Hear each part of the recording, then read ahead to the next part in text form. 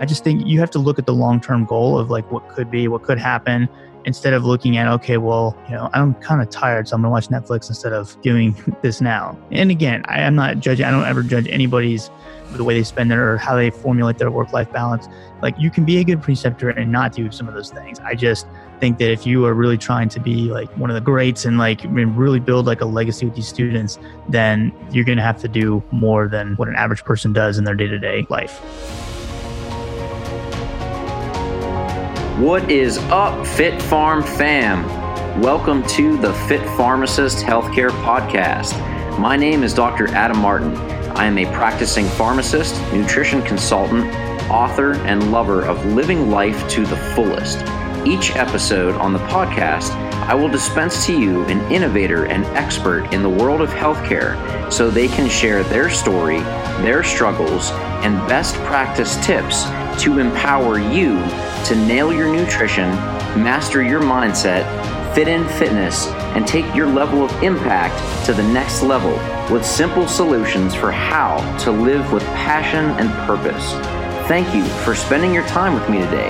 Now let's discuss how to dispense your full potential. Formal education will make you a living. Self-education will make you a fortune. In pharmacy world, continuing education is not just a requirement, it's essential. But to fully maximize your potential skills and evidence-based knowledge, the most effective way to grow your brain gains is to have an excellent teacher. Make that practice specific, and the most essential asset you can have is a preceptor. That's why I am so excited to bring to you guys one of the best preceptors in the practice of pharmacy, Dr. Mike Corvino, founder of Core Consult RX. He received a BS degree in biochemistry from Charleston Southern University. He then graduated with his PharmD from the Medical University of South Carolina in 2015. Having a strong pursuit for evidence-based knowledge and practice, he then went on to become a certified diabetes educator, CDE, and board certified pharmacotherapy specialist, BCPS, in 2018. Currently, he works as a clinical pharmacist and diabetes educator at Fetter Healthcare Network. He also serves as a diabetes educator for Palmetto Pharmacist Network, as well as an adjunct assistant professor of pharmacology for the Physician Assistant Program at Charleston Southern University. Outside of work, because that's not enough, he's the co-host of the evidence-based medicine podcast, Core Consult RX, and host of the Core Consult RX Flash Briefing on Amazon's Alexa device. Dr. Master Mike, welcome to the Fit Pharmacist Healthcare Podcast, bro. What is going on, my man? Dude, like reading all that, I started thinking, like, what am I doing with my life? Yeah, man. It's like, I think my mom wrote that, so it's fine. Yeah, I'll send her a thank you card, man. But, it's just so great to see all you've done, man. Like, guys, I went and Mike invited me out to his house where he lives, I guess over a year ago. And it was such an awesome pleasure to meet him in person. We've been, talking on the gram for a while. He's crushing it. He's putting in the work, and just seeing like his passion in person was just so inspiring. And everything that you've accomplished since I've seen you is just really phenomenal, man. And I mean, your heart's in the right place. You put in the work, and you've inspired and helped so many people, not just in pharmacy, but in all the healthcare professions. And I just want to acknowledge you first and foremost for your dedication to excellence, not just for yourself, but to bring that out in other people that you work with. So props to you, man. Like it's phenomenal seeing you grow. No, thanks, man. I appreciate it. I mean, that definitely means a lot, and kind of ditto right back. I've seen where you were already kind of a big deal on Instagram and things like that, and to watch you kind of flourish from there has been really cool too. So I'm excited to see what the future holds. Absolutely, man. We rise together. So let's keep this ball rolling here, because I'm really excited with what you're going to share on this podcast. I think it's going to benefit not just pharmacy students who are about to graduate, but pharmacists who are really, looking to take their career and level of impact to new bounds, to really help other people and inspire them like you're doing. So that's kind of where I want to go with our conversation here. Is I read all of the things that you're doing and did and accomplished, which are phenomenal. And amidst all of the many hats you wear and just amazing accomplishments, just overall getting to the core of where your passion is, I feel that lies in teaching pharmacy students and other healthcare professionals to be their absolute best when it comes to advancing their evidence-based knowledge. And with that, you really went hard with the whole concept of being a preceptor and making that a formal teaching style. I mean, you are also professor for a PA school, but specific to pharmacy, you're just such an amazing person and professional and teacher and at all the things with guiding pharmacy students to really pave their career path.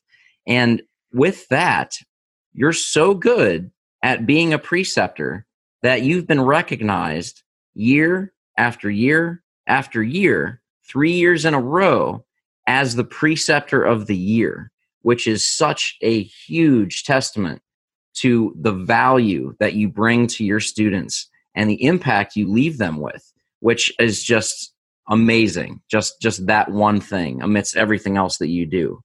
So guys, this is one of the reasons I invited Mike, and I'm so excited to have him here on the podcast to share his impeccable skills of being literally the best preceptor that there is, so that you can use his tips and strategies for how he does that to augment your own teaching style and practice. So guys, if you don't follow Mike on Instagram, you need to do that now. So hit pause, go follow him, come back. He's at Core Consult RX. But Mike, I want you to briefly just talk about what that award is, Preceptor of the Year, because I just want people to get kind of a grasp of the context of how you're even nominated for that and how they decide that, what that looks like, and then what that means for you, this Preceptor of the Year.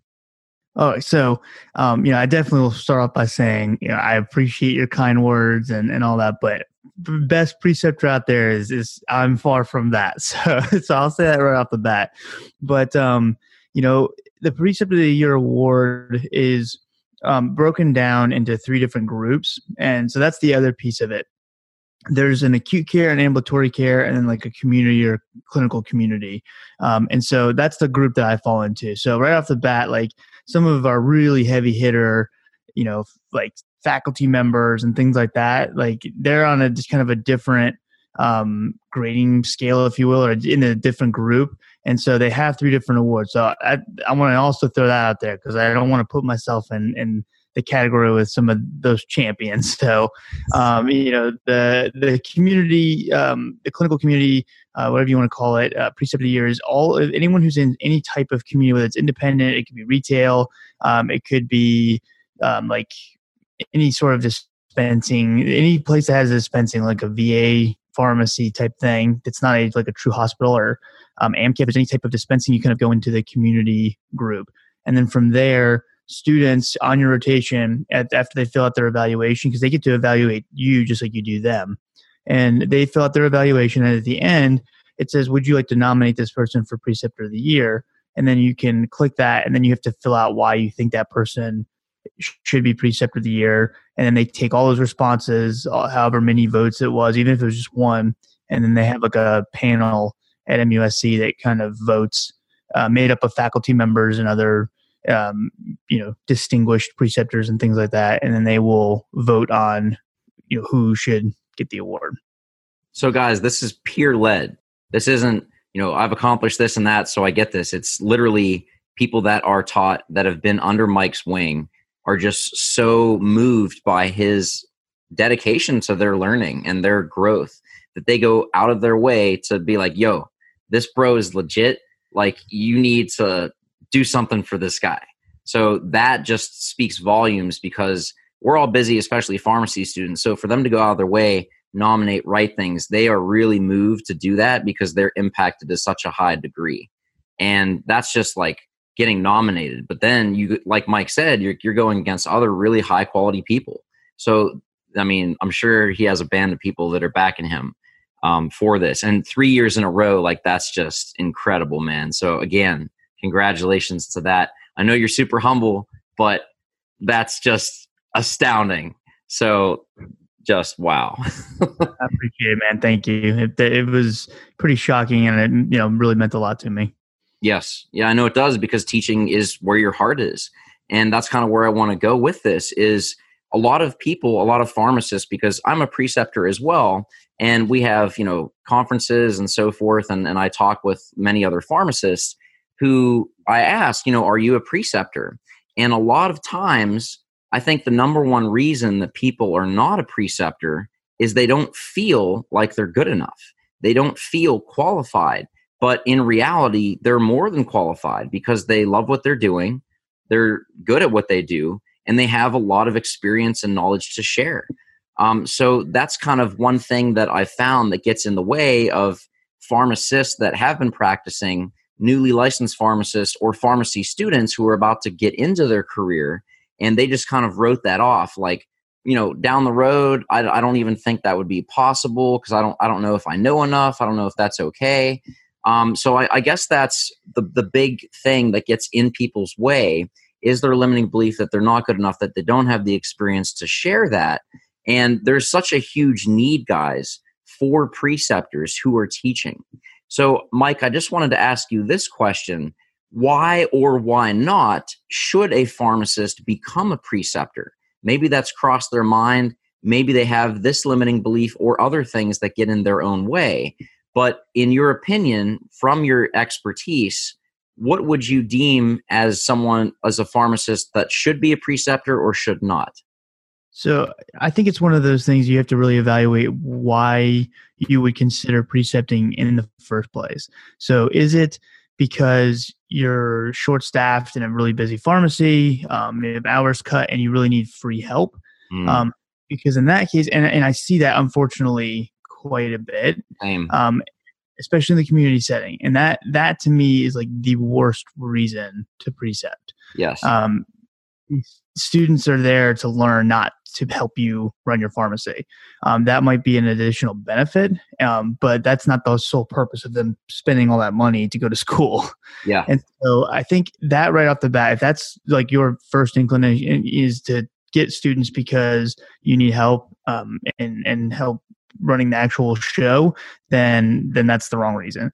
I think if you have a passion for teaching, or you think that you do have some information you could share, or you would just like to kind of take another step in your own personal development, those things are all great reasons. And yeah, I agree that there is some intimidation there as far as if you've been out of school for a little bit to feel like maybe, okay, well, maybe I don't have enough to teach these students, things like that. I think that that's great that you can kind of recognize that maybe there's some holes in your own game, but use that to the advantage of, okay, if you have a student coming on, that's almost like some built-in accountability, because hopefully if you're, again, doing it for the right reasons, you feel like you want to be a good mentor for the student. And so there's nothing better to like, or no better motivating factor for continuing your own personal learning and development and knowledge as you go than when you're also accountable to somebody else that you need to do right by. And so this thought of, well, what if I don't know enough things? Like, the first year I precepted compared to now, I know a lot more than I did, previously. So, I think that you always are developing and you're constantly learning. And for me, the precepting is something that kind of it keeps the checks and balances as far as, okay, well, am I improving? Am I giving my students more information than I was able to give 2 years ago? And you just kind of evolve as a preceptor, just as students kind of move through as well. And, at the same time, having that realization to where if you've been out of school and you've done nothing to keep up with your information and you don't really have any clinical knowledge or, anything like that, you can definitely give them some good tips as far as day-to-day or management, things like that. But also kind of having that realization that maybe you need to freshen up on your own clinical knowledge and before you start trying to educate others. And I think that's another thing that I think it takes some humility and realizing that, okay, well, maybe I haven't been as strong in these areas that I probably should have been, and kind of going back to the drawing board a little bit. So I think it just takes a lot of self-awareness. Absolutely, man. And the big takeaway from what you said, and I agree with this 100%, is the best way to learn is to teach, because you can't really teach something unless you really know it, like front and back, all that stuff. So I think that what you said is so true, that if you feel that way, if you feel there's holes in your game, if you feel like there's certain levels where you're uncomfortable with, you're not really solid on, use that to grow. Use that as like kind of a wake up call. Like, okay, I need to strengthen this because, students going to be coming in. I got to be teaching, but I got to know what I'm talking about. I can't be just spitting crazy stuff, because this is literally their education. They're paying for this. So it's really what I call a win-win-win. The school wins because they have, preceptor student placement. You win because you're upping your game, you're increasing your confidence, your skill set, and your patients are winning from that. And of course, the student is winning because they're going to be learning from your expertise. It's one thing to like read a book or get a lecture, but to actually put it into practice and see how that's received by the patients, by the workflow in your practice setting, and by the outcomes. Like, that's huge. And that's the value of precepting is, this is the knowledge, but what's the outcome? What's the impact from this when it's put into play? So I agree with that 100%. It's a win-win-win. So I think precepting is an awesome way to elevate not only your career and knowledge, but also your level of impact and service to give back to the profession of pharmacy. But I'm really glad that you started off with why not to be a preceptor, because unfortunately, like you said, like I saw that when I was a student, and I'm really fortunate where I went to school, University of Pittsburgh, in orientation before we even started rotations, is they said, we've had feedback on this, and if that's an issue, you need to tell us right away so we can put a stop to that, because we won't tolerate that. And if you feel like you're just a tech, in workflow, we don't tolerate that. You need to tell us right away, because that's not why you're here. So I really want to acknowledge Pitt for, stepping up for that and making that a policy. Like, you're not here to be a workforce. You're here to learn, elevate your career so that you can be the best pharmacist you can be. And I challenge you guys listening, maybe your school doesn't have that, but if you're in that situation, if you see preceptors that just use students as free help or free work, say something to your experiential learning department chair, because that's not what we're here to do. We're here to learn. We're here to grow. So I just want to, put that little, you said awareness is key. So if you see that, just know that many pharmacy schools do not tolerate it. Maybe they haven't voiced that. So if that's something, let them know so that they can either talk to the preceptor or change you to a better preceptor site, so that you can really, use that time to the best of your ability and grow your career with that. Now, Mike, your whole focus with precepting, and I think this is huge, and I think just from the little bit you guys have heard so far, you can pick up on this. Mike's a very humble guy, and he's all about service and putting his students first. So this is an important concept for someone that is precepting or looking to be a preceptor, to make key in how you rule and run your precepting site. And this is something that Mike calls the 51-49 rule, is in terms of giving and taking with the student. So Mike, can you talk a little bit about what the 51-49 rule is and how you can use that to be an awesome preceptor, and how you can ensure that your students are going to get the best from their experience with you? Yeah. So, full disclosure, I took that idea from the 51-49 from Gary Vaynerchuk. He's the CEO of VaynerMedia. He had mentioned that 51-49 is how you should do business, where you provide the client more value than they necessarily provide you, to keep them coming back and to show that thankfulness that they're even buying your product or working with your organization to begin with. So I kind of took that business mindset and then applied it to the medical world and precepting specifically. Because when I was coming up and just observing other preceptors and things, I noticed that there's this, almost, I guess, idea of the student is the one who just completely has everything to gain, and that you're just bestowing all this information on them. And like, you need to, respect me and work super hard for me because, I'm such an important person that you can have all this opportunity to learn from. And I really looked at that as just kind of just not the right way to come at it. And so I looked at it as, okay, I'm going to always make sure that I give the students more value than I feel like I'm taking back.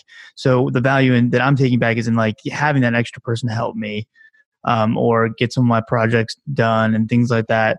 I want to make sure that I was giving them more. So like whether that was after hours, with Precepting, I have had students where they wanted to make sure that they covered a certain topic, but we got really busy that day.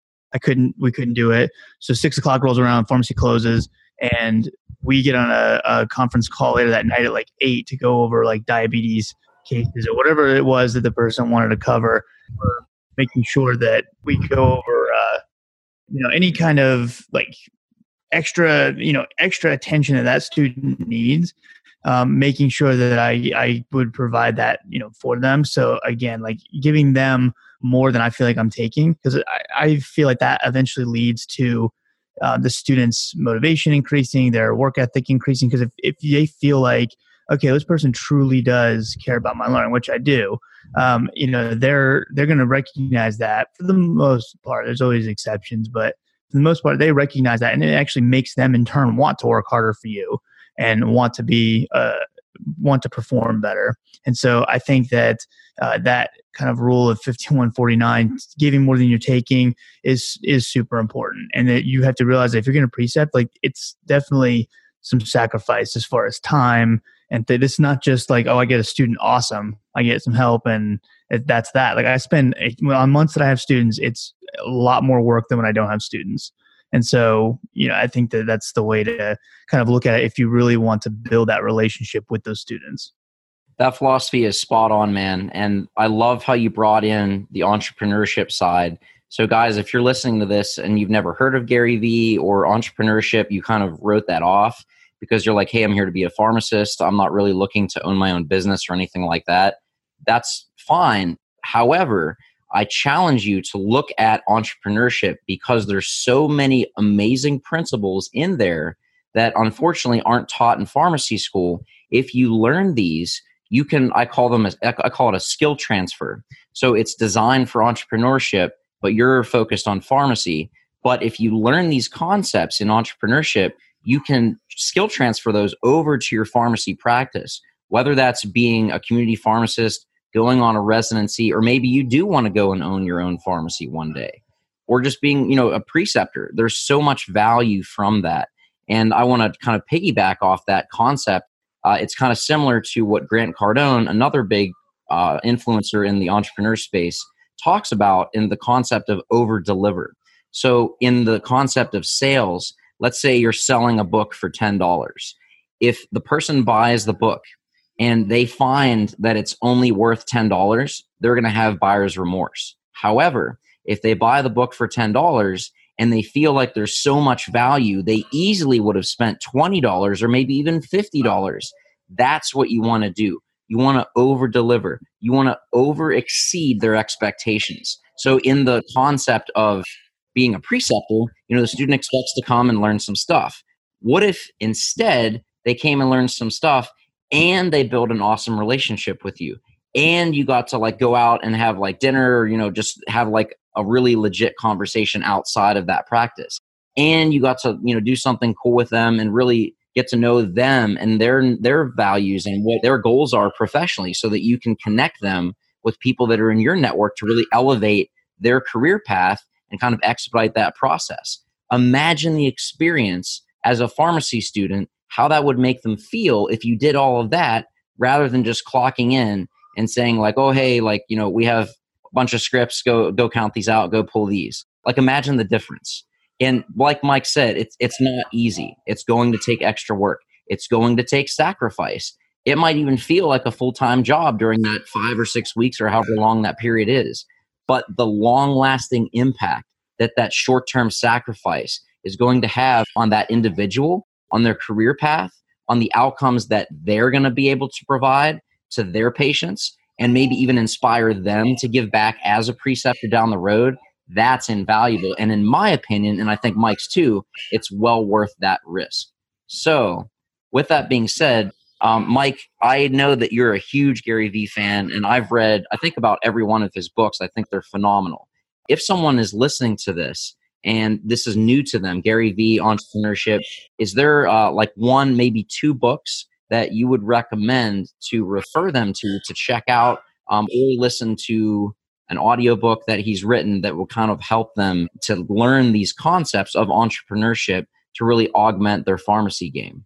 Yeah, I think that, and I will say this too, for those of you who have heard him, because he is very like crass with the way he says things sometimes, and I think at first glance there's a lot of people who don't like him, or think I've even heard there's like a bully and things like that, and to me personally, I think you have to give it longer, actually listen to some of the things that he says, and the way he comes across at first glance may not be accurate of his actual description, because it does take some time to kind of hear his message. But Yep. ultimately, what he's describing is, in his book, like Crushing It, where he's talking about using social media and different platforms like that to build like this idea of a personal brand around whatever it is that you want to do, whether it's a company, nonprofit, whatever. Then that can be really impactful, using social media and thinking of yourself like a media company as, an addition to whatever it is that you actually do. And then there's also the Thank You Economy that he wrote, that I think is probably one of his least bought book. But I think one of the most important ones, because it's all about giving back to the community that kind of put you on in the first place, whether it's your customers or your social media following or whatever that is. And I think, as he says, a lot of people are on offense as far as trying to find and recruit new customers, or patients or whatever it is, as opposed to realizing the people who have already supported you, like going back to them and thanking them, or providing extra additional value to them and things like that, to kind of reaffirm your gratefulness for them being a part of your company or association or whatever it is off the bat. Yeah, those are great points, man.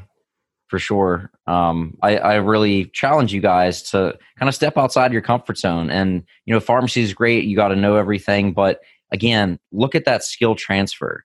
Look at all those concepts and think about this. Everyone that you're working with, or if you're competitive, competing with in your class or in your niche, they're all focusing on that one lane. If you look at the other lane and bring those concepts, that can really help your career and patients you serve.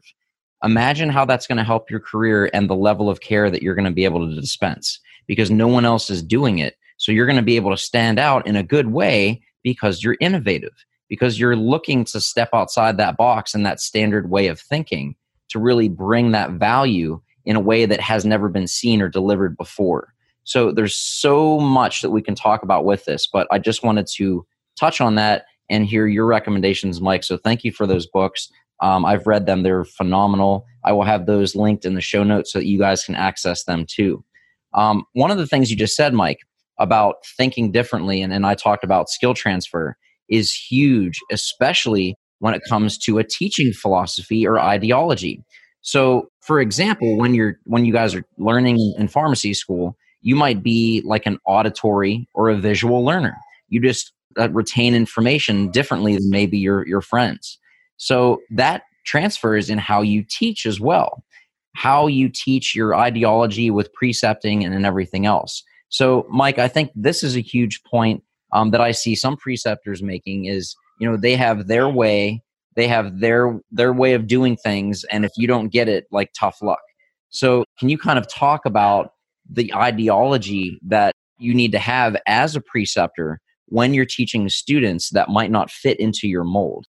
Yeah, so this became really a big passion for me, because I very much kind of went against the grain a little bit as far as the traditional pathway of doing things, and I think that I kind of always felt like when I was in school, like an outlier, and that people kind of like the faculty and whatnot, not all of them by any means, but like I got the vibe that I was kind of looked at as, well, like, he's off the path, like he's not going to ever do certain things, and he's just going to kind of be a community pharmacist for forever and do that. So and I knew that wasn't going to be the case, and I knew I just had my own way of doing things. And so for me, like when I see students, and I right off the bat, I ask them, because I have my rotation consists of doing the diabetes education, a lot of like AmCare type work at the clinic, as well as some dispensing work at the clinic, and the teaching aspect. Plus, we have all the podcasts and the social media and all that. So I lay everything out of all the different things I'm involved in, and I ask the students like, what's the stuff that they like the most? Do you want I mean, we can have like traditional like the dispensing community type pharmacy stuff with some topic discussions and things like that. We can do more AmCare side where you can shadow some of the PAs and stuff as well, and do journal clubs and really strong evidence-based medicine type thing. Or if they're involved in like they like teaching or have a passion for academia, I may let them teach one of my lectures. If they really like digital type stuff, I'll have them help me with the podcast and social media. And I kind of look to see who is interested in what. And I've had I'll have two students on rotation, and one of them will say, I really am interested in the digital. One person says, I'm not interested in that at all. I want to just do community. So I switched kind of how they work on rotation based on the student. And I also ask them, what are your goals kind of afterwards? Because I'll have some students that come on and they're like, I'm like, well, hour wise, what do you want to be involved in? Because there's only so many hours in the day. And so I've had someone go, well, I want to follow your like exact schedule. I'm like, are you sure? Oh, dude, I resonate with this. I'm like, are you 100% sure that's what you want? Because you might not want that. And I'm very, very upfront with people about that. And I'm like, look, listen, I have by social standards a very poor work-life balance. Most people would say my work-life balance is terrible. However, it's for me, it feels amazing. Like I love it. I feel zero stress from it. That's what I love to do. And so I've legitimately so my co-host on my podcast, legitimately took that challenge as far as working the same kind of hours I do, and he was one of the only people that had said right off the bat, like I want to do that, and legitimately followed through with that. I mean, we worked a 15-hour day one day just at the pharmacy itself, and then went home, and then by 45 minutes after I got home, it was 11 o'clock at night. He had been with me since 7 that morning. I got a text from him, hey, I just got an idea for an Instagram post. Could we? And he started going through some stuff. I was like, I love this kid. Yes. And that's where Cole came from. So my co-host, Cole Swanson, that was him on rotation. So when it came time for me to do something like a podcast, I'm like, well, this guy's going to be working full time as a pharmacist. I need to find someone who's willing to kind of do this, especially while it's growing. I mean, you're not going to start a podcast and 3 days later have it you be Joe Rogan status. Yeah. And so, I had reached out to him, and he was like, yeah, that'd be awesome. And so I brought him on board with it because that was like a no-brainer for me. And, I at the same time, I've had students where they're going to pharmacy school because it is a desire of theirs to have a good career, but their true passion is, let's say, surfing. I had a really good guy on rotation with me who that was everything for him. He loved surfing. And I mean, my first thought was not, I need to change that idea and figure out how I can mold that into make him more passionate about pharmacy or evidence-based medicine or whatever. I looked at it as, well, that's great. I mean, is there, if you wanted to promote your pharmacy career, is there a way you can incorporate that? And if not, then do your job well and then go surf. I don't have any desire to make anybody think like me or do like what I do. I mean, I'm open about how I kind of roll with things. But I want to find out what they like. I had one of my students, Setu, she was awesome, and she is so A-type as far as organization. I mean, it's amazing, and I am so not that way. I mean, I have, as far as a schedule and taking notes on things, and I'm the worst at that. I don't write anything down. I forget stuff all the time, and I'm all over the place. And she had said something kind of maybe I need to be less organized. And I'm like, no. Because that's you, and you're very good at it. Don't change to try to act like me. And at the same time, it was interesting because she made a comment to me and how it was interesting to see how she's like, there's sometimes when I see like stuff and it just seems like chaos, and then all of a sudden it just all falls back to place. And I'm like, well, that's just because that's how my brain works. Like that's how I see things. That's how I just, in my own head, it's organized. It just may not look organized to other people. And so it was really cool to see her have that kind of respect. And then also it was good for her because when I told her, I'm like, you don't need to change to act like anybody else. You need to do you, and do what comes right for you and is comfortable for you. And that was cool, I think, for her, and was a confidence booster. And so, I try to just gear the rotation strictly on what that student's purposes, what they want to aspire to. And I never try to impose my, desire for building some sort of a legacy in the world of medicine and pharmacy on anybody else, because I do, if you don't have that naturally, I do think you'll burn out. Oh yeah. And another thing. So I don't feel the need to try to make everyone think or learn or do exactly like I do. And then the ones that are very A-type, I don't try to change and make, go against the grain. I'm like, good, go. Like, you already have a path cut out for it. It's perfect. It's way harder trying to go against the grain. Everybody thinks you're a rebel for no reason. Yeah. Well, dude, that's such amazing advice and really considerate. And I think to sum that up, it's meeting people where they are and really understanding what their goals are, rather than like, okay, here's what you got to do, because everyone's different. Everyone's in a different path. They might all be the same year in pharmacy school, but they might be totally different in their career development path. They might have never worked in a pharmacy before and this is new. It might have been a life aspiration and they're a third gen pharmacist. Like, you don't know. So getting to know that intake. So as a nutrition consultant, when I work with my clients, before we even get started, I do very thorough intake. What have you tried? What works for you? What has not worked? What are your goals? What are things you do like? If we're talking about a nutrition plan, what are foods that you just can't stand? Because if they hate broccoli and I, recommend broccoli, like that ain't going to fly. And that's going to create dissonance, right? It's not going to create adherence. And if there's no adherence, there's going to be no follow through and no results and outcomes. So that's phenomenal that you do that. And the other thing that you do that I think is great is you don't try to make people fit the mold or like, here's the plan, do the plan. Instead, you take the concepts that work and allow them to work for the student instead of working against what they want to do, what their passions are. So I think those are not only considerate, but just really effective, because it's going to allow people to do what they want. And you said going against the grain. Well, if you go with the grain of what your passions are, that's going to be so much easier, especially if you're trying to do stuff in addition to your full-time job as a pharmacist.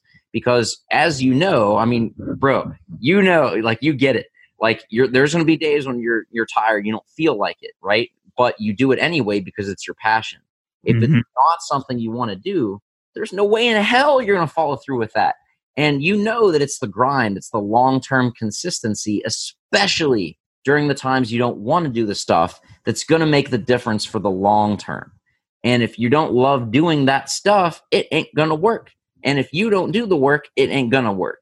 So that's why doing what you love and really finding something that you resonate with, finding some sort of mission or purpose that you can get behind and make your kind of life embodiment, that's what's going to make the difference. So I love that you said that, because it's so true. And people ask me all the time, like, how do you do all this? You're a full-time community pharmacist. You got all this stuff going on. It's because I love it. And people that, don't get it, like, they're like, you're crazy, like whatever. But man, you're the same, if not more, like for sure. Like you work before work and then come home from work and do some more work. And you've got, friends and family life and everything else. So it's not that you're this hermit. Right. You actually do stuff and you actually like it. I mean, yeah. How many times have people said to you like, oh, you work too much, you got to relax? Like, oh my God. Yeah, dude, every day. I hear it once a week. You know what I mean? Like it's ridiculous. Like it's crazy. And I don't take it personally, because I know that they're either saying it from a good place or saying it out of self-guilt. I don't know. But, I don't ever let that stuff bother me, because I have a wife, and and we don't have any kids, granted, but, fur babies? No, we got fur babies. That's true. But we don't, we have a wolf basically. when we work out every day. I mean, I even played Xbox last night. Like I feel like I have plenty of time.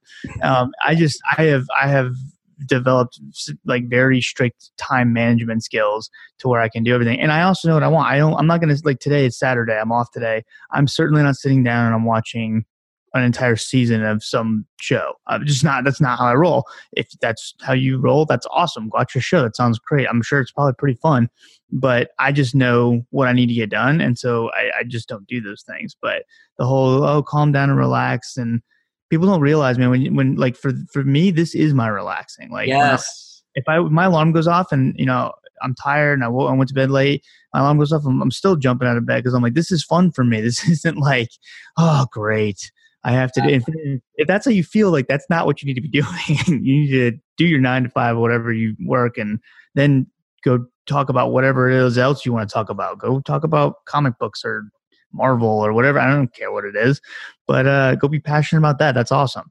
Exactly, man. Yeah, I happen to be fortunate enough to have my enjoyment and passion also happens to be what I get paid to do, which is pretty sweet. Yes.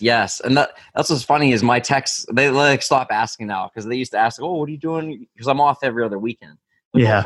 And then I'll tell them, and they'll look at me like I'm crazy. They're like, you're young. You need to enjoy life. You need to relax. So I explain, like, you don't understand. Like, if I was retired, like if I was, billionaire, like, didn't have to work, all that stuff, I would literally do this because I love it. Like, it's my purpose. Like, I really feel it's my calling. So that's how I'm able to do all this stuff, because I actually enjoy it. And that's the key. And that's the concept that you hit on that's so important is, guys, if you're listening to this and you want to, make that move and you want to be like next level, you want to be doing Mike stuff, right? You don't have to copy Mike. You don't have to find someone that's doing, all the things and just like emulate them, because everything they do might not be what you want to do. So having that self-awareness of what you like, what you enjoy, that's so important, because that's going to set the groundwork for where you're going to spend your time, for what energy you're going to need to put in. And what Mike said, how you're going to manage that so that you can do all the things.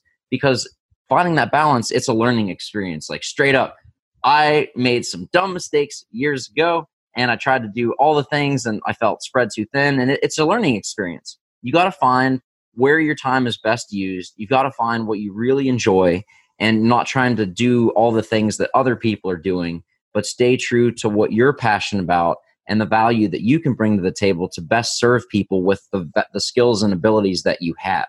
That's what's key.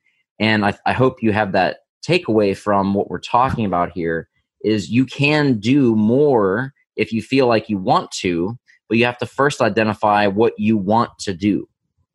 So I think that's a big thing to keep in mind. I don't have time to work out. Eating healthy is not possible as a pharmacist.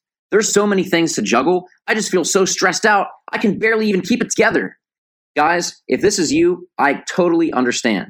I have been practicing pharmacist full-time for over 7 years. I've been through the hurdles, living through the trenches, and through my time with that, have developed simple solutions to help empower you to not only fit in fitness, but nail your nutrition and master your mindset, empowering you to lead by example through living a healthy lifestyle. I put all these solutions in an easy-to-read, applicable, and simple guide for you to read in my new book, RxU, The Pharmacist's Guide for Managing Stress and Fitting in Fitness. If you haven't gotten your copy, check the show notes for a link so that you can get yours today and get started to dispense your full potential. With that, talking about all the big things that Mike does and all of his amazing accomplishments, I'm sure that's going to probably double or triple in the next 10 days. Knowing you. But I think Mike hit on a big point, and I can resonate with this too, is, I've had some good success in what I do, and it's because I love it, but I've been doing it for so long, and it requires a lot of sacrifice. And making sure that everyone in your life is, aware of your intentions, and you're very intentional with your time. That's really, really key, because I will never let relationships suffer from what I do. I make those a priority.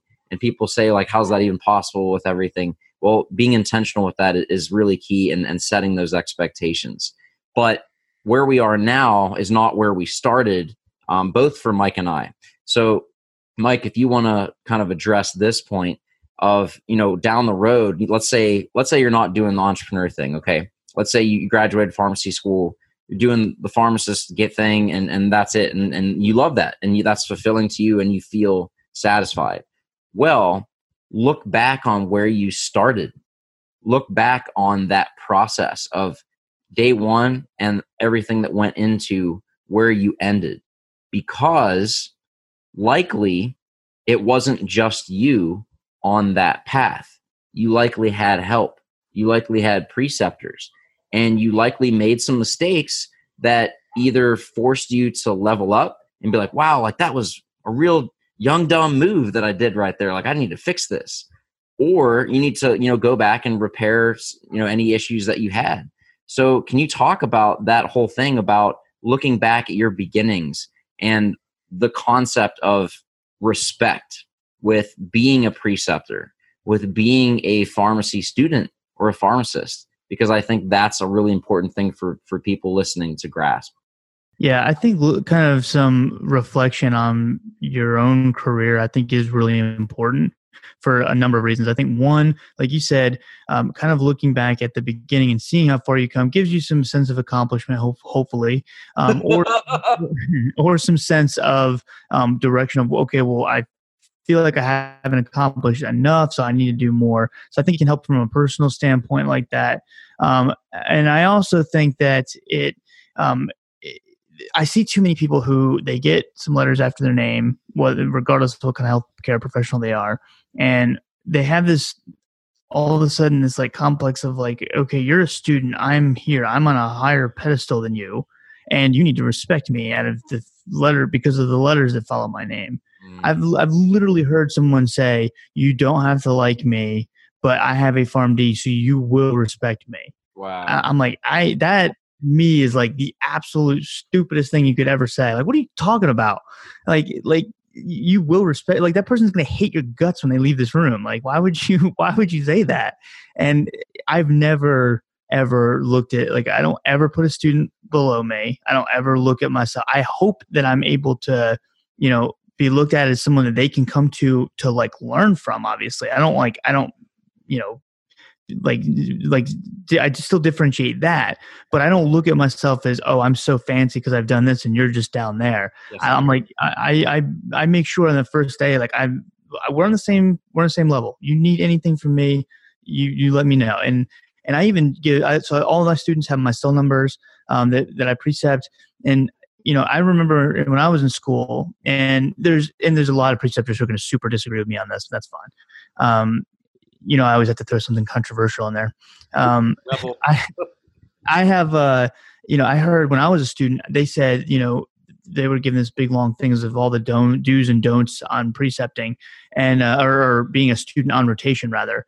And they were like, do not ever text a PharmD after 5 o'clock. Like that is so disrespectful and this, that, and the other. And, granted, if I don't know everybody's situation, if that's how you roll, cool. As a preceptor, if you want to make that rule, good. Like, I'm not judging. I don't care. I'm just saying, for me personally, one of the ways that I kind of show the students that I'm accessible and I don't feel like I'm so important that I can't be bothered, give them my cell number. I'm like, look, you text me any time of day. If you text me at 2 a.m, I'm going to be so pumped that you're up working on rotation stuff at that late. That's a fact. That's right. That's crazy. And so I'm like, you need something, you take, if it's a weekend, whatever. If you have questions, something about rotation, if I'm not available or if I'm with my wife or I'm doing whatever, like I won't text you back right away. I'll text you later. Like I make sure they understand that, look, we're a team here. Like I'm your preceptor. Yes. Like there has to be that level of respect. Like I wouldn't let a student just be completely unprofessional. By any means. But again, like I set the stage from baseline that, that I respect them full-heartedly. And so most students, especially in the grad school level, kind of reciprocate that just because like, oh shoot, well, this guy's really does care about me. No one's like, most people are not, oh, this guy really truly cares about me. I think I'm going to take advantage of that and be a jerk. Yeah. Like exactly. I've had 0 students do that.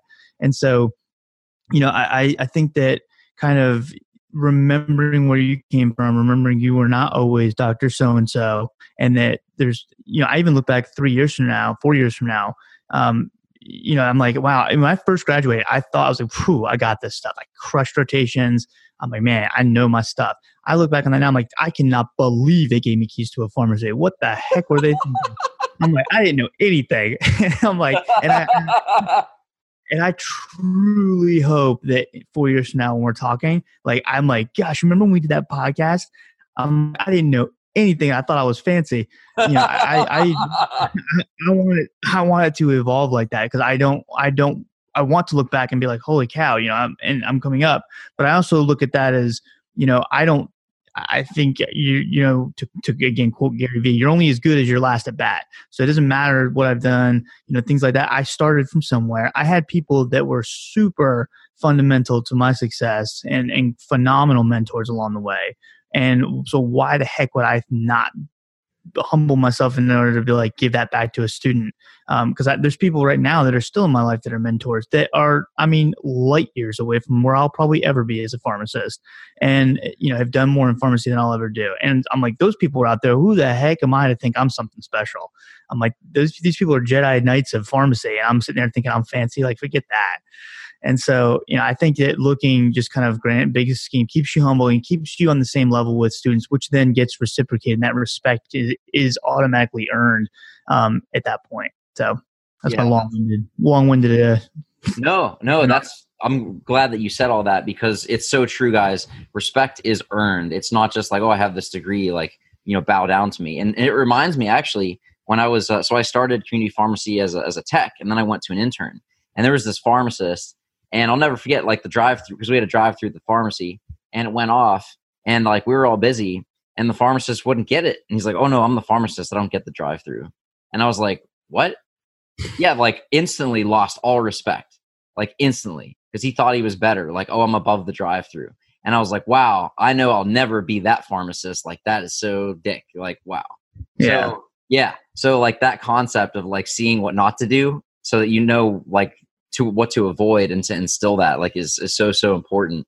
But holding yourself to that high standard, it's funny you say that, because my business friend and I, so he's a videographer, and I'm been working on my speaking career for the last year and a half. So our challenge to each other, because he videos it and does the editing and so forth. If you guys are on Instagram, you probably see all the videos I post pretty much every Sunday, just clips from stuff that I've done. But our challenge to each other is we want our next production. So for him, it's video. For me, it's the speaking engagement or the speaking program. We want the next one to be so good that we're embarrassed by the last one that we did. That's literally our challenge to each other. And it's worked every time. So if you do that, like what Mike said, like, 4 years from now, we want to look back and just say like, wow, like I didn't know Jack back in the day. But right now he's like, you guys heard like where he's at. If you've been following him, he's legit. Everything he's saying is genuine. He truly cares and he puts in the work. Like that's what it takes to get to this level. That's what it takes. It takes the work. It takes the sacrifice. It takes always looking, how can I level up? How can I improve?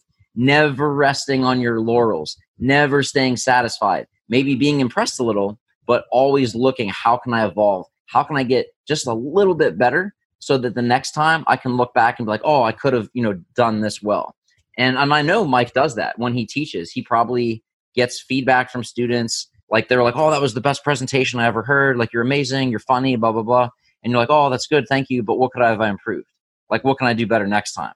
And he doesn't just ask to ask. He actually takes that to heart and implements it so that the next presentation blows the last one out of the water. Am I right or wrong? 100%. Like, in fact, I read every single comment that students have. I ask them before I give them feedback whatsoever. Every single week, I sit there and have feedback with them. I say, what can I do to make this more impactful for you? Do you feel like, and I'm like, and again, I established it based on this rapport with them that they can tell me stuff. So I feel like usually it's pretty honest. I'm like, what do you hate about this month so far? What can I do better to educate? What kind of things do you like so we can do more of that? Like I want that constant feedback. I mean, and because I feel like if you're not improving, I don't think I'll ever get to the point where I'm like, yeah, I'm good to go. I mean, I think the second you get there is when you start to lose, because progression is everything. You have to constantly evolve and reevaluate and grow. And I mean, I did the same thing in my podcast room, like just my podcast room alone. Like Cole always gives me crap for it because every time I come in here, something's different. And I'm like, that's because I come in here like a crazy person. I just look around, I'm like, what can I change? And like, guys, you need to see it though. Holy crap. It's like a stage crew room. Oh my goodness. I don't know. I don't know how else to be. Cole and I spent hours one day putting up this, whatever you want to call it, the background of our initial podcast. Like we only had one camera angle at that point. And, so it just had this back wall and it was like some wood paneling looking thing. We spent hours putting this up and we did 1 or 2 episodes with it. And I was like, I hate this. We got to tear it down. He's like, what are you talking about? I was like, I hate it. It needs to be better. He was like, we just did that. And I ripped the whole thing down myself and piece by piece redid the paneling. He came back. He's like, all right, this looks way better. Man, it's so true. I think if you're trying to build something huge, like how else do you expect to get there? Like if you're without constant growth, the second we hit like some sort of a goal, I'm like, all right, let's have a good time today and appreciate this goal and be thankful for what we've earned. And then let's go. Let's keep going. Exactly. It's like you accomplished the goal. So now by accomplishing that now sets you up to have those skills that you learned from that process to put them towards the next one. So that it's so important, guys, this concept. If you're not growing, you're dying. That's literally the truth. So it's not like, oh, well, I'm just like staying the status quo. Well, if you're not growing, if you're just staying the status quo, you're literally dying. Let's just look at money for a second. Let's say you have a $10 bill. Okay. You just set it aside. Like it's not growing. It's just sitting there, right? It's just staying the status quo. Well, in 5 years, it's literally not even going to be worth $10 anymore because of inflation, because that's growing. But if you're not, guess what? And that's just like pharmacy, like everything else, competition, innovation. Just look at technology. Shoot, in a week, something's outdated. Like it's crazy. So you've got to always be looking at that. If you're not growing, you're dying. So what are you doing to develop your personal skill sets? What are you doing to develop your clinical knowledge base? What are you doing to become a better preceptor? You've got to look at these things and keep that pursuit to keep trying to be better and innovate and evolve, because that's how you're going to be the person you want to be. And when you become that person, you're going to be like, oh, I wonder what else I can do. Because if I can achieve this, wonder what else I can do. Because I didn't even think this was possible. I thought this was some crazy lofty goal. But here I am. But where am I going to be tomorrow? We're going to be next year.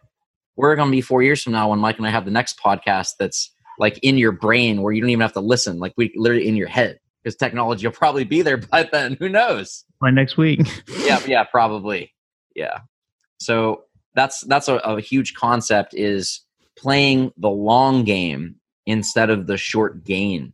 So looking at that, Mike, especially coming back to our talk and focus on precepting, is what advice do you have for listeners who are looking to be a preceptor or become a better preceptor than they are now, looking to take our advice to heart and really grow rather than stay stagnant and just do what's always been done, but looking to evolve?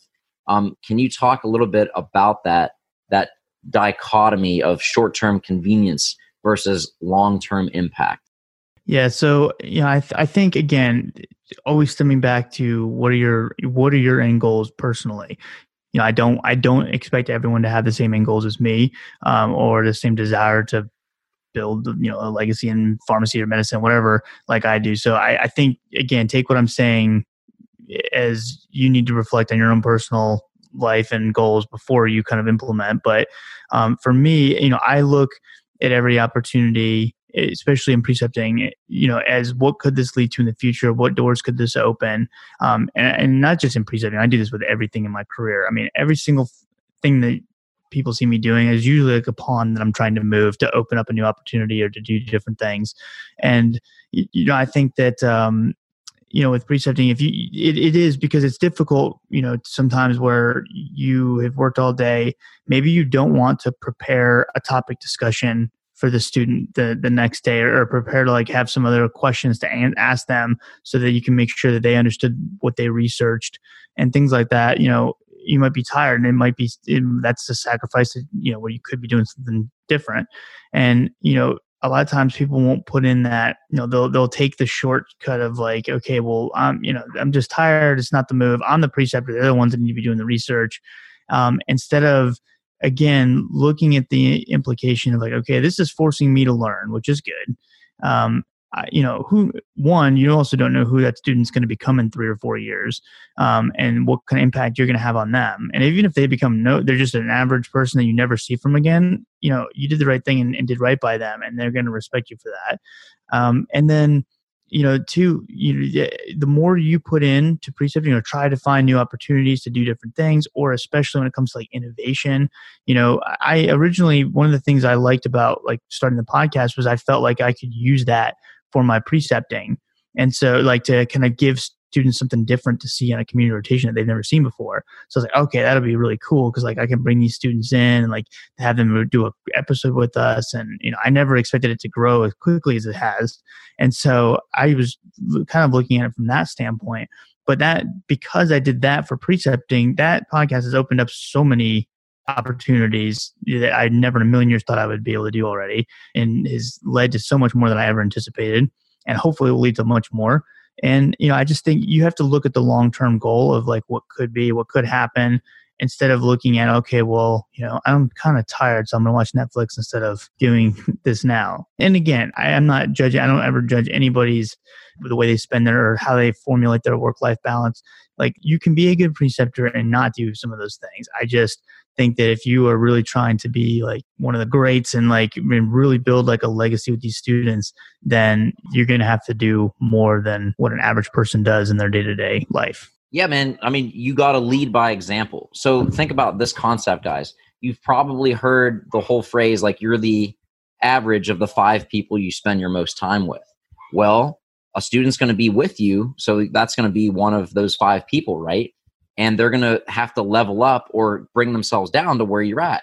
So if you just do the status quo, you're leading them. You're literally the position of leader. So they're going to emulate what you do.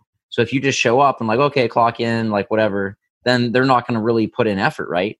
I mean, some people will, but I mean, that's not going to provide a conducive environment to really pushing them to the next level.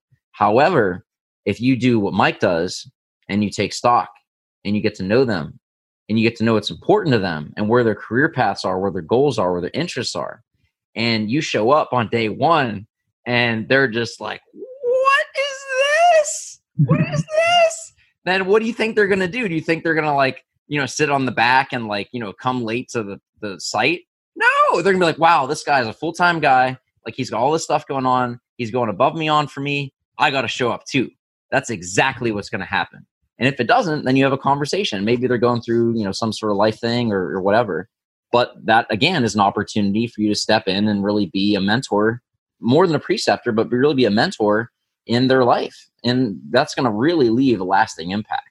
And I know, like, I don't know, but I can just guess that almost every student you've had, Mike, has probably stayed in contact with you, reached back out to you and said like, hey man, you were my preceptor a couple years ago. And I just want to let you know that what you did, like, I can only imagine the behind the scenes stuff, but I really appreciate it because you really inspired me to do X, Y, Z. Like, true or false, that's happened several times to you. Yeah, I definitely have stayed in contact with a lot of my students. Cole's my co-host on my podcast now, and that's how I met him. I mean, there's lots of students that I talk to all the time, and it was cool too because like when I won Preceptor of the Year this year, the ones that had voted for me the first year, some of them I hadn't talked to in a while, and they all reached back out to me and were like, "We heard you won again. Congrats, well deserved." It was really cool to hear from them again too. So yeah, I do. I try to keep in contact with as many of them as I can. It's been a lot of students, the last 3 years. So, and then this year's like ridiculous. I was looking at my schedule. There's some months I think I have like 4 people on rotation with me from different schools. So, I think it's going to be getting even crazier. But I definitely tried to keep in contact, and I've never, at least to my knowledge, had anybody be like, yeah, that was a sucky month. So. At least to my knowledge, maybe they were. I don't know. I'm sure there's always gonna be somebody that doesn't like my personality or something. But yeah. And one thing I wanted to add to this too, like because I like what you were saying, and it reminded me, I heard this Navy SEAL one time was talking about all these crazy workouts and stuff he was doing. And he said that his goal, even when he was a Navy, because he was a retired Navy SEAL, he was saying even when he was an active Navy SEAL, was to be uncommon amongst uncommon men. I thought that was interesting because, when we say uncommon, we're talking about like the SEALs are like the elite, training force and like in special forces unit and like the army or the military rather than Navy. And you look at them and it's like, holy cow, those people are like, that's the alpha group right there. He was like, I want to be uncommon even amongst them. I want those because that's your new average if you're in that group. Wow. So, and he wants to be even above them. And so like, that's how I kind of look at people like, in pharmacy, like we were all the ones who got A's and B's and stuff in undergrad or did really well in undergrad. And we did way better than the rest of the average population. That's why we went on to do other things. And then now when we're here, like I personally try to take that and, okay, now I want to be again considered uncommon amongst this new group and constantly push myself that way. And again, I know that's not everybody's desire, but if it is, like thinking about it like that, I think is important because the second you're like, well, I've done all this, and you start comparing yourself to, average people, especially not in the medical world, it's like, well, that's not your peer group necessarily, and especially not with your certain goals that you're trying to go. So you need to be looking at the people around you who are doing big things. I'm like, okay, am I doing the same or more than them, and really trying to make yourself hold yourself to a different standard, I guess is what I'm trying to say. Absolutely. Guys, one thing I love about this podcast and the guests that I have on it is every single thing we talk about is not something we're talking out of our ass. This isn't something we read in a book and we're like, oh, this sounds cool. This is stuff that we actually live and breathe every single day, which is why we're talking about it, because we know it works. It's advice that we've put into practice and seen the outcomes, and that's why we're sharing it. That's why we're having these conversations. And I'm just so grateful that Mike is here. I mean, this is probably the longest podcast I've done, but I mean, it's so good because there's so much knowledge that Mike brings from his journey. And I'm going to also link, Mike has been a featured Fit Pharmacist for Fit Pharmacist Friday. So I'm going to link that in the show notes as well, because we didn't get the touch on it, but his story of pharmacy school is just so phenomenal. I mean, just a brief synopsis. He was a pro MMA fighter and he had to make a decision in pharmacy school. Like, am I going to do this full time, or am I going to get really serious about pharmacy? And it's just really inspiring that he was at a crossroads and he decided to go all in on this. And you can see what's happened. I mean, it's just amazing and so inspiring. So making that commitment and doing that, it's not going to be perfect every time. You're not going to have the outcomes you want. You're going to have shortcomings, and that's how we learn and grow. You either win or you learn. So you're going to get your outcome, or you're going to learn how to do it better so you can improve and get it even better than you thought you could when you implement those learning points in that journey. So it's just phenomenal, guys, to have Mike on here and share this, because everything we've talked about is stuff we actually do ourselves. And that's why we want to share it with you, to let you know that, it might be scary. It might be, yes, a huge sacrifice to do these things, but we're telling you it works because we do it. So that's why we want to share this. Yeah, man. But wow, so much value, so much content on this podcast. You gave these guys some really awesome stuff. So once again, you over-delivered. So thank you so much. No problem, man. Sorry we destroyed that 30-minute goal we had. I just realized what time it was. I was like, shoot. Yeah, I'm like, all right, man, 30 minutes, here's what we'll talk about, and hour and a half later. But I mean, that's what we do. We destroy goals. So I mean, I can't be mad about it. There you go. So, no, man, I really appreciate you having me on. This has been super fun. And I'll throw this out there for you. Adam was one of the first people when I first started doing some of this Instagram stuff and like social media and posting, evidence-based minutes and little clips on there. He was one of the first people that actually gave me a platform. So I was on his podcast for the first time. It was like early 2017, right? Yeah, back in the day. and that he was the first person to like give me a shot to like voice my opinion on social media, and he had a really big following. I think I had 4 followers, and so he was able to like really kind of give me some a platform to stand on when I first got started. So I mean, I'm really appreciating everything you've done for me along the way too. Oh man, you've done. I mean, I could see you were the real deal. There was no doubt. So I was like, man, this guy's gonna blow me out of the water. And I think I told you that. I'm like, yeah, man, just remember, like when you're up at the top, down the road, just remember, like, hey, I know you, man. When you've got Gary V on your podcast, just be like, yeah, I'm this kid Adam. If it ever comes to that, believe me, I'll be flying you and Rich and everybody else down to do it as well. So we'll cross that bridge when we get to it. But no, man, I'm excited to see all the big things you got coming up, because I know some secret behind the scenes stuff that I can't wait for you to reveal to everybody. Oh yeah, we've got some big projects. Mike, you're actually a part of that too. That's going to benefit pharmacy students specifically. And guys, this is going to be huge. So definitely tune in. Stay tuned with that. But with all the amazing content that Mike has shared here, you can tell he's genuine. You can tell he knows what he's talking about. His heart is in the right place, and he's got the credentials going back to like, oh, respect me, I've got these letters. Mike has some letters, okay? But I mean, it's earned respect. It's not demanded. He's put in the work.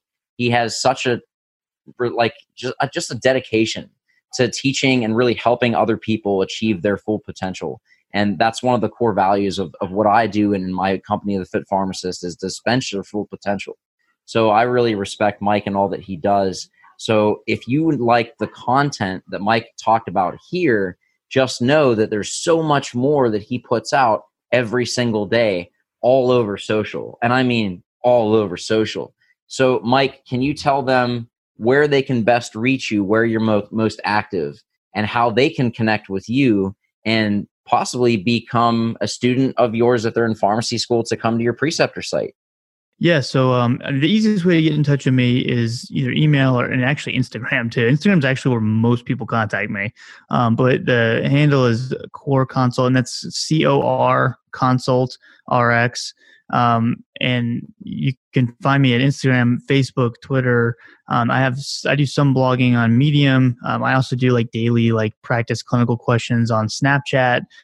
We have a YouTube channel. The website is www.coreconsultrx.com. My LinkedIn is the same thing. We also have a very small Patreon account that we do more like actual lectures on, versus like some of our podcasts is obviously a lot more laid back than a lecture. But if you want lectures with slide copies and stuff like that, you can get that on Patreon. But yeah, any of the podcasts is on pretty much every platform that you can listen to podcasts.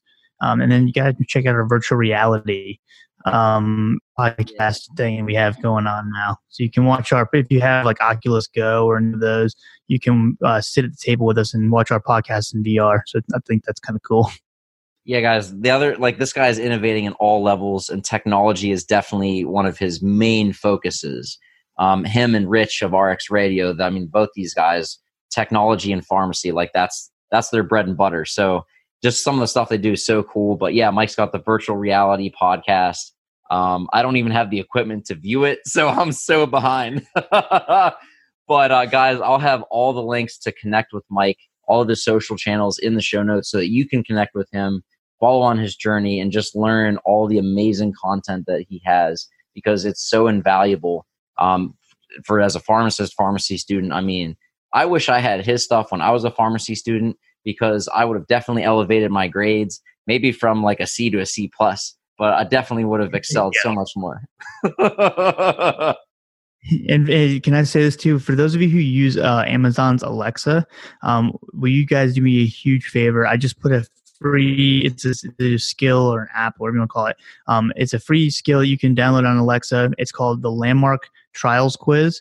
And it's to help you kind of learn those big, like, when we talk about these trials and what they've done, and you have to give the name of the study, and it's to help you learn like your big landmark trials.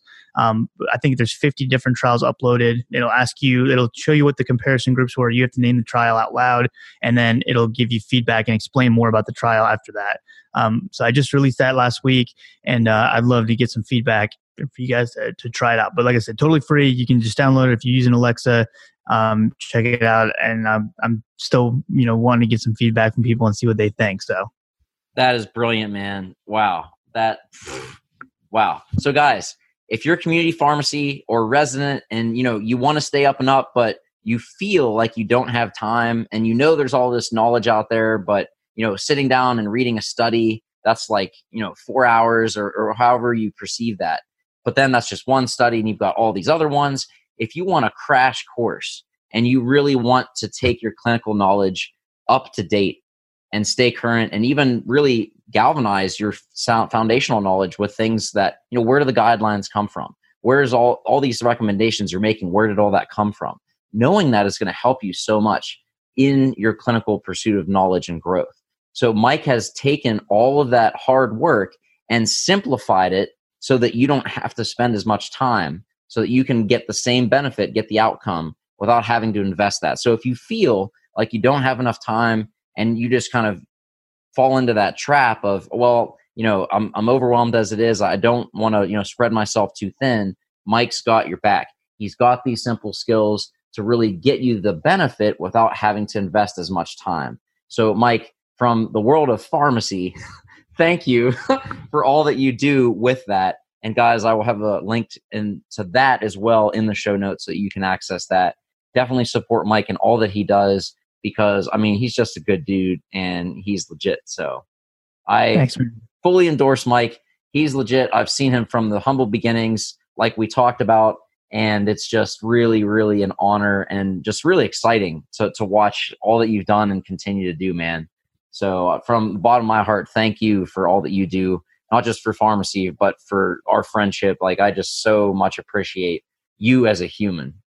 No, thank you, man. That means a lot. I feel the same way about you right back. So, thank you for having me, man. And everything you've done for me along the way too. It's a pleasure, man. It's great to see you excel and go beyond new heights, resetting the standard and helping others along the way. Guys, this is Dr. Adam Martin with the Fit Pharmacist Healthcare Podcast, signing off with the Dr. Mike Corvino of Core Consult RX. Go forth, be great, and dispense your full potential. All right, Fit Farm fam, until next time, I am out of here. Thank you so much for tuning in and listening to the show. If you are new to the podcast, thank you so much for tuning in.